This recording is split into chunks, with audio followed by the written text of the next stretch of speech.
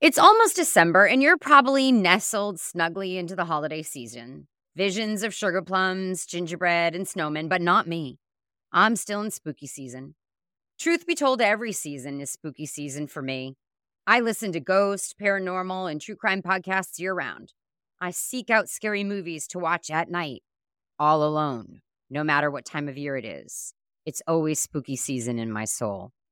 Welcome to episode 173 of This Shit Works, a podcast dedicated to all things networking, relationship building, and business development. I'm your host, Julie Brown, speaker, author, and networking coach. And today I am joined by true crime historical fiction author Ryan Winter for a bit of a guilty pleasure episode for me, because we're going to talk about all things true crime, serial killers, horror, and maybe a smidge of networking. Welcome to This Shit Works, your weekly no-nonsense guide to networking your way to more friends, more adventures, and way more success. With your host, Julie Brown. Here we go.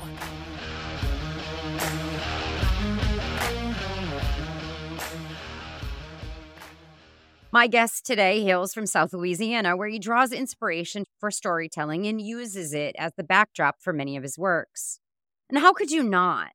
Louisiana, with its rich history, architecture, voodoo, and spiritual traditions, Mardi Gras, carnival, haunted locations, swamps, and bayous.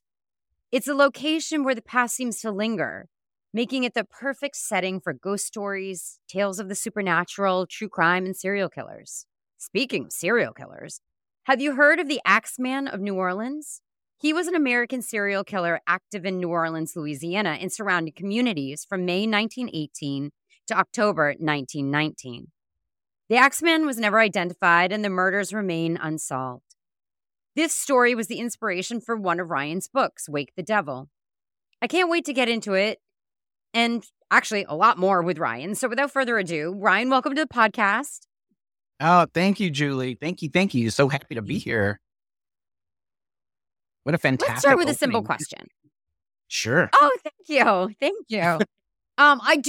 I am proud of my openings. People say they really like the openings, and I do put a lot of research into the openings, so thanks for saying that. We'll start with a simple question. What led you to the world of true crime writing, and specifically, what drew you to the story of this serial killer, this Axeman? We have to go back to 2004. I was living in the French Quarter then, and actually 2003. 2003. Now I'm thinking, God, the time. And I was working at a hotel doing concierge work and looking for a new writing project. And it sort of found me. You know, there's so many books about haunted history in New Orleans in general. And I was combing through all these, and some of them were, kind of outlandish. Some of them were kind of fun. And I'm like, wow, some of these really did happen, after researching and all that. And New Orleanians, they love to talk. We love folklore. So you have to kind of take it with a grain of salt. But I kept seeing the Axeman sort of like a footnote in several haunted history books about New Orleans. And I was like, God, who is this guy? And I would ask around a lot of older locals that might have known if they've ever heard of him. Because, this goes back to World War I. And a lot of people I mentioned it to had no idea what I was talking about. So I did a lot of research in this. There's a beautiful building in the middle of the French Quarter, close to where I was living, called the Williams Research Center. Beautiful building. Everything on going back to Jesus is on microfilm there. There's a lot of stuff there. I have found things I probably shouldn't have, but beautiful building. I was there and I was kind of researching and all. And the more I uncovered, the more I'm like, oh my gosh, what is this story? So it sort of found me. And I tell you something funny, Julie. The first time I started working on it, I had the weirdest, creepiest feeling. I remember when I finally sat down, I had all these printouts and all that. And I remember the first time working on it, and I was living right in the middle of the court. I lived right on Dumaine Street. I'm so close to Cafe Du Monde, I could smell the sugar like constantly. So I was probably high just smelling the powdered sugar while working on this. And I knew I had to do it because that first night of working, I almost can hear like a dragging sound. And all I kept thinking is an axe scraping outside of my balcony of my little studio apartment. And I said, okay, so it's almost like he's sitting at the door saying, okay, young man, don't screw this up. This is my story, So, and that's how it started. And from then on, it just enraptured me. I couldn't stop thinking about it for years. I was going to ask you, how long did you live with him? When I'm writing a keynote, and a lot of times I write about avatars in my keynotes. I always say that those people live in my brain. Like they're my friend. Maybe the X-Men isn't your friend, but like they are my friend when I'm writing, and I want to do a service to them when I'm writing a keynote around an Oh, avatar, yeah. around a business professional. Like how long did he live in your head? That's a very good question. Yeah, since then, I have attempted to write the book 4 or 5 times over the years. And then, of course, Katrina happened and put a damper on a lot of things, and it took me a while to dig out the notes again. And I remember I think this was, gonna say maybe 2010-ish, and it was a very, very cold winter in New Orleans. I remember hearing the ice hit the window and all that. I'm like, "God, it is freezing out there." And, of course, I'm in a shotgun house, and they sit off the ground, so I'm freezing my ass off, even with the Mhm. heat blast. And my roommate had went to work that night, so I'm by myself, and I said, "This is probably a good night to start working on this book again." And sure enough, don't you know, I'm probably a couple paragraphs in, and I can hear that scraping sound again, and it brought back that early memory. I'm like, "The hell?" So Mhm. and I'm boldly going into this, and I can think in my head, he's going, "Okay, bro, second attempt, try to do this." Mhm. Don't you know, about I'm gonna say probably about midnight, I'm a little ways in this, I'm spooking myself. My roommate comes in, and I jump 10 feet out of my chair. And I'm Yep. like, "Oh my," I'm like, "You idiot." He's like, "What are you doing?" I said, "What are you doing?" And we just sort of had this Yeah. moment, and it was funny because right around that time, they had the Lizzie Borden movie came out with, Christina Ricci, which I love. I love the story of Lizzie Borden, and, we should know that it's right Yeah. there in Fall River, right? Yeah, I know, and, I've been there. I've been to the house in Fall oh, River. so fun. I wanna go so bad, and I had just read a book about that. That movie had come out, so, I mean, I'm really thinking about axe murdering, man. It's in my brain, and, ever since then, I've always put it down, come back, put it down, come back, but Yeah. finally, around a couple years later, I had left New Orleans to go take care of my mom. She was suffering from breast cancer, so I went down to where she was, which is about 45 minutes south of the city, so I'm still in the vicinity, but not in the and, I started it again, and I felt like I had carte blanche. I think he finally said, "Okay, go." And so ever since, I Mhm. could say since 2003, he's really been dancing around in my head, and, after the book is published, it still lingers. I still feel like he's Mhm. watching. Who is this guy? What is he? And why he picked me to do it? Because when I started, there was not many books about him. And since there's been some Have really you? great, Yeah. good nonfiction book, good research, which would have been helpful, and then he's was mentioned as sort of a storyline in American Horror Story, the one Coven, and all that. So I'm like, wow, so he's getting Oh, some kind of mention, which of course they did very loosely. But yeah, so I was like, oh right. man, I've got to do this. It's almost like he's saying, come on, come on, come on. So he's been dancing around my head since then. It's been a long time. That night that you just described with the sort of sleet hitting the windows, it was very Mary Shelley of you. The night she wrote Frankenstein. Oh wow, I didn't even Yeah. think about You that. know yeah, the night she wrote Frankenstein, because that was a storm, they were all Oh, hunkered that's down right. in the storm, and that was Yeah, a yeah, yeah. competition, like, who can write the best horror story, ghost story, and of course, Mary wrote it, the Sitting best. around the Um, fire, and I'm sitting around the wall heater while it's banging, so there you go. yeah, yeah. When I think about true crime genre as it is today, it can be easy to think that it's a new phenomenon. Like it's very recently gained popularity, but that's not it. I mean, it's been captivating audiences for centuries as a genre from Jack the Ripper to Mhm. modern day Netflix documentaries. Like its appeal is deeply rooted in our human psychology for one reason or another. And why, in your opinion, as somebody who lives in this genre, why do you think true crime intrigues so many people to such a great extent? I tell you what, the first book that I can remember reading, when I was a kid, and when I was growing up, I was able to watch a lot of horror movies and stuff like that, much to the disagreement of my mother who hated it, but my aunts and uncles, they loved it. They, "Oh, come watch movies with," so I saw this. So my poor mother, Mhm, she tried to pull me away from horror. So she gave me the book, Dr. Jekyll and Mr. Hyde by Robert Louis Stevenson, the beautiful classic. And I guess she mhm. thought it was benign enough to make me think like, well, it's not gonna be too bad. And that was the first time I think the words, from a book just jumped out at me, and the book scared the shit out of me. Mhm. And I think looking back on it, I'm like, why did I like it? And it's that sort of innate human existence that we try to keep hidden, that we know is there. Because what he, Mhm. what Stevenson tried to do, he's talking about that. He's talking about the dark side of humanity and how we can be this person, but then here's this monster in the closet. And some of us are good at hiding it, and some of us let it roam free. And so from the beginning of Mhm. time, it's like that. And I think to me, that's a great example of why people think it's fascinating, because it is you. It is a reflection of you. And that's scary, to know that that is part Mhm. of humanity, that we do kill, or that we do have these Yeah. dark feelings. And I love that. There's a lot of exploration there. Psychology has always been based on those kinds of things. Mhm. Would you be surprised to learn that of all of the true crime podcasts, books, documentaries, 68% of the people who consume that genre are women? 68%. That doesn't surprise me. And it's funny because the two books that I published, the first people to buy them were all my aunts and my girl cousins and all my girlfriends. None of my guy friends that, after finally, and they do read, but it was always my aunts like, oh, I love this. They were always my biggest fans. They still are. It's crazy. They would buy them up Yeah. first. But I think you look back on all these or these infamous, should I say, people like Ted Bundy, Kaczynski, and all that. And some of these guys are really good looking guys. So I think these women see that. And it's funny that they're blinded by this persona that these people kill people, and some of them, even like Right. Ted Bundy, all these women that love him. But I'm like, he killed women, it's crazy. So Yeah. and there's different reasons why I think they're really attracted to stuff like that. I remember reading an article by Catherine Ramsland, who I've always enjoyed her work. She's a true crime writer and professor.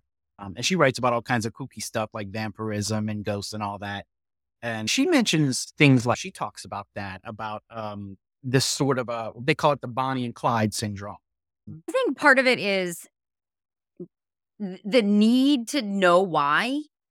You know, I think we don't understand. We Curiosity, sure. who don't have the capability of doing that have a desire to understand how anybody could do that, which sort of Mhm. leads me into my next statistic, which I thought was really interesting, that, women make up a minority of law enforcement agents.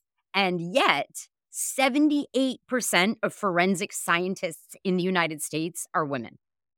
Interesting. I didn't know that. Mhm. That's And interesting. so, yeah, I think it's like the women's need to, like, I need to understand this. I need to get into the mind of this person. I need to know why they did this. Or also helping the victim. Like, the victim now doesn't have a voice. So forensic scientists will be the voice of that victim as they try to figure out what happened to that person and make sure whoever did it is held accountable.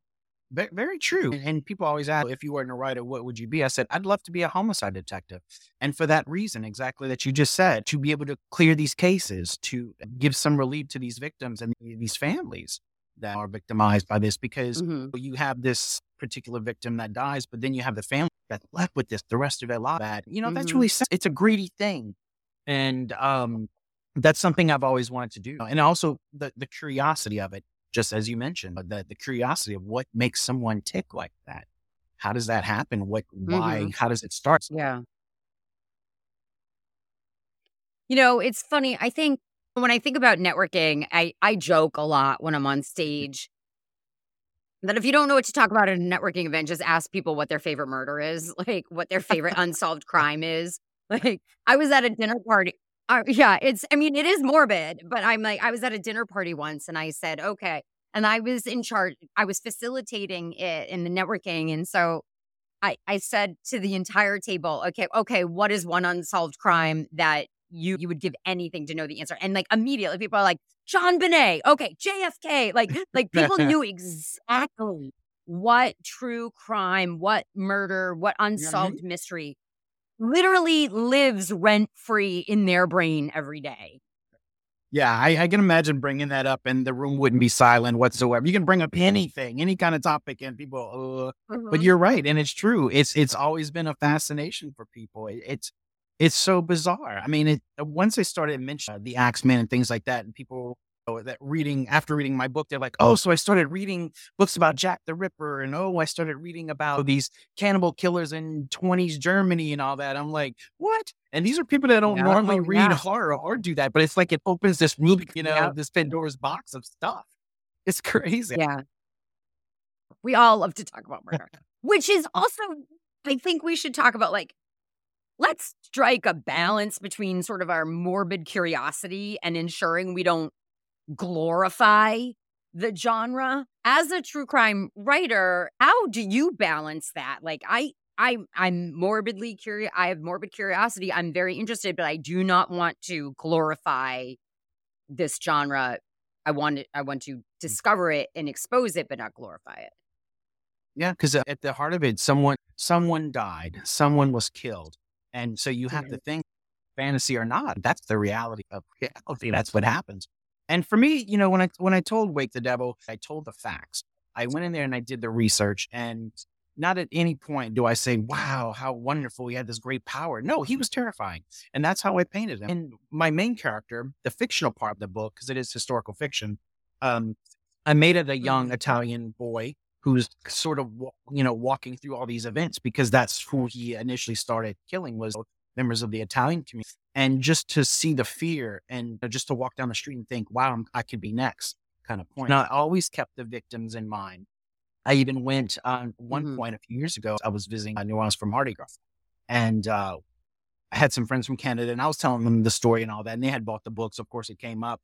And I said, the graves are still there and the locations are still there. I went to the graves there and just to feel that sort of that humanity, that loss of what really happened. Mhm. So you have to see it from the point of view of the victims, how that would feel, the terror, things like that. And that's how Mhm. I try to get around. Right. Mhm. To switch gears just slightly, like yesterday, I posted a video on LinkedIn or Instagram, I can't remember, about, hey, we got to get out there and do in person networking. Like, we got to take off our yoga pants, put on big girl pants, put on our shoes, and get out to in person networking events.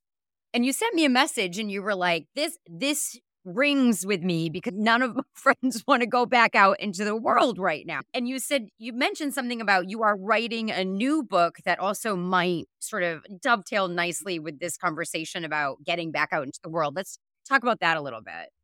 Yeah, absolutely. I've noticed, I mean, since COVID, I find people fall back into that comfortability like, oh, yeah, let's stay home now. I really wish there was some way we can start dragging people back out again because no one wants to go out. And everybody I know, well, I'm playing video games, I'm watching Netflix. So I'm like, oh my gosh, how about we just go out? We can go to the movie. It's sort of like the gay dating scene right now. And everything just seems to be on apps. And it's driving me nuts because Mm, you text, but that doesn't mean anything. After a while, everybody starts to sound yeah. like an AI robot, and that's not any fun. You don't know who you're talking to, it's Yeah. like, I get that. And I love it because I would talk to people. I'm like, hey, today I'm going to write my book, blah, blah, blah. And the answer is like, wow, I'm glad you're writing your book. Good for you. I'm like, not even asked what it's about, nothing. You know what I'm saying? It's this weird sort of, Right. distant kind of coldness. And I don't understand that. And it's very prevalent right now and it's driving me nuts. And people will talk and they'll be on these profiles and they don't even call you. They just want to stay here. So it's like, well, how about we talk on the phone? How about we meet up? No, no, I don't want to do that. I'm like, well, this is a dating app, and so it's things like that. Yeah. So, it's this crazy distance now. And it bugs me because it feels like I never see anybody anymore. Even like some of my closest friends, all they want to do is text. I'm like, why are you texting me these huge paragraphs when I can just talk to you? And maybe I'm old school, but still, Right. there's some disconnect there, and I don't like the way it's going. And so I basically I'm doing a sci-fi story, and it's around that concept of this young man who's constantly on these apps, never wants to meet anybody, and so this book kind of touches upon that and it has a bit of a sci-fi bend, but this young man is sort of this person that I see on these apps all the time. And it kind of makes me think, why? Why do they think this? Why is this like this? You've hit on something here with this gay dating app as a microcosm of just the general population and way in the way we communicate now or the way we lack of communicating now. Yeah. I was married before Match.com came out, so I never been on a dating app. I don't know whether you swipe left or right or up You're or one of the down. I lucky don't know ones, how it Julia. works. You're one of the lucky ones. Yes, when You're people say, you're "How did you meet your pre-AI. husband?" I said the good old fashioned. Yes. When people say, "How'd you meet your husband?" I said the good old fashioned way, hammered in a bar. Damn Like, right. that's how you did. Damn right. Like, and Exactly. there was no false advertising. I knew exactly what he looked like. I knew how tall he was. I knew what he sounded like. I knew what he weighed. Like, there's no he was Exactly. right there. Exactly. No filters. I mean, you can't, Yeah. you can't fake it. There you are. And see, I love No that. And it's little filters. things like, the sound of someone's voice even, just to even talk on the phone or video chat. Come on. And if Yeah. it's one little flaw and boom, they block and you never hear from these people. And to me, I don't think a lot of people Yeah. understand how psychologically damaging that is, just especially some of these young guys. I try not to block anybody unless they're being You know just what? really, really. I think you're really opening up something here because I'm doing a lot of uh talking to colleges and universities about networking and business development, relationship building. And I had never thought of the social ramifications of blocking, of whatever people are doing, swiping left on you and you don't hear from them, of ghosting, Mhm. of cancel culture on people's abilities to feel like they can build relationships. I think there's something here. Yeah. And it's funny because you get into these really great conversations and you might even video chat maybe once or get on a phone call and Mhm. everything's going great for maybe 2 weeks. Boom, they disappear. What is that? I don't understand that. Yeah. Yeah. Well, I'm glad we ended on this I mean, yes, true crime, my guilty pleasure. Yes, I fully admit it. Obviously, networking is my love. So I'm glad we could meld the two together in this interview. Yeah, that's all. Well, you're a whiz, Julie. I mean, come on. I expected nothing less. You're amazeballs. So I knew you'd spin it some Well, kind of what? way. You're that's just what you Yeah. do. Yeah. Okay. Well, thank you so much for joining us. I really enjoyed this conversation. Oh, me too. Thank you for having me. Thank you. This has been great. If you're a true crime enthusiast like me, you're not alone. This genre continues to evolve and captivate audiences around the world. But we have to remember to approach it with a sense of responsibility and empathy for the real life people and stories behind the cases. Empathy. That may actually be why women are drawn to the genre in the first place. Some experts argue that women's interests in true crime may be connected to females' generally higher levels of empathy.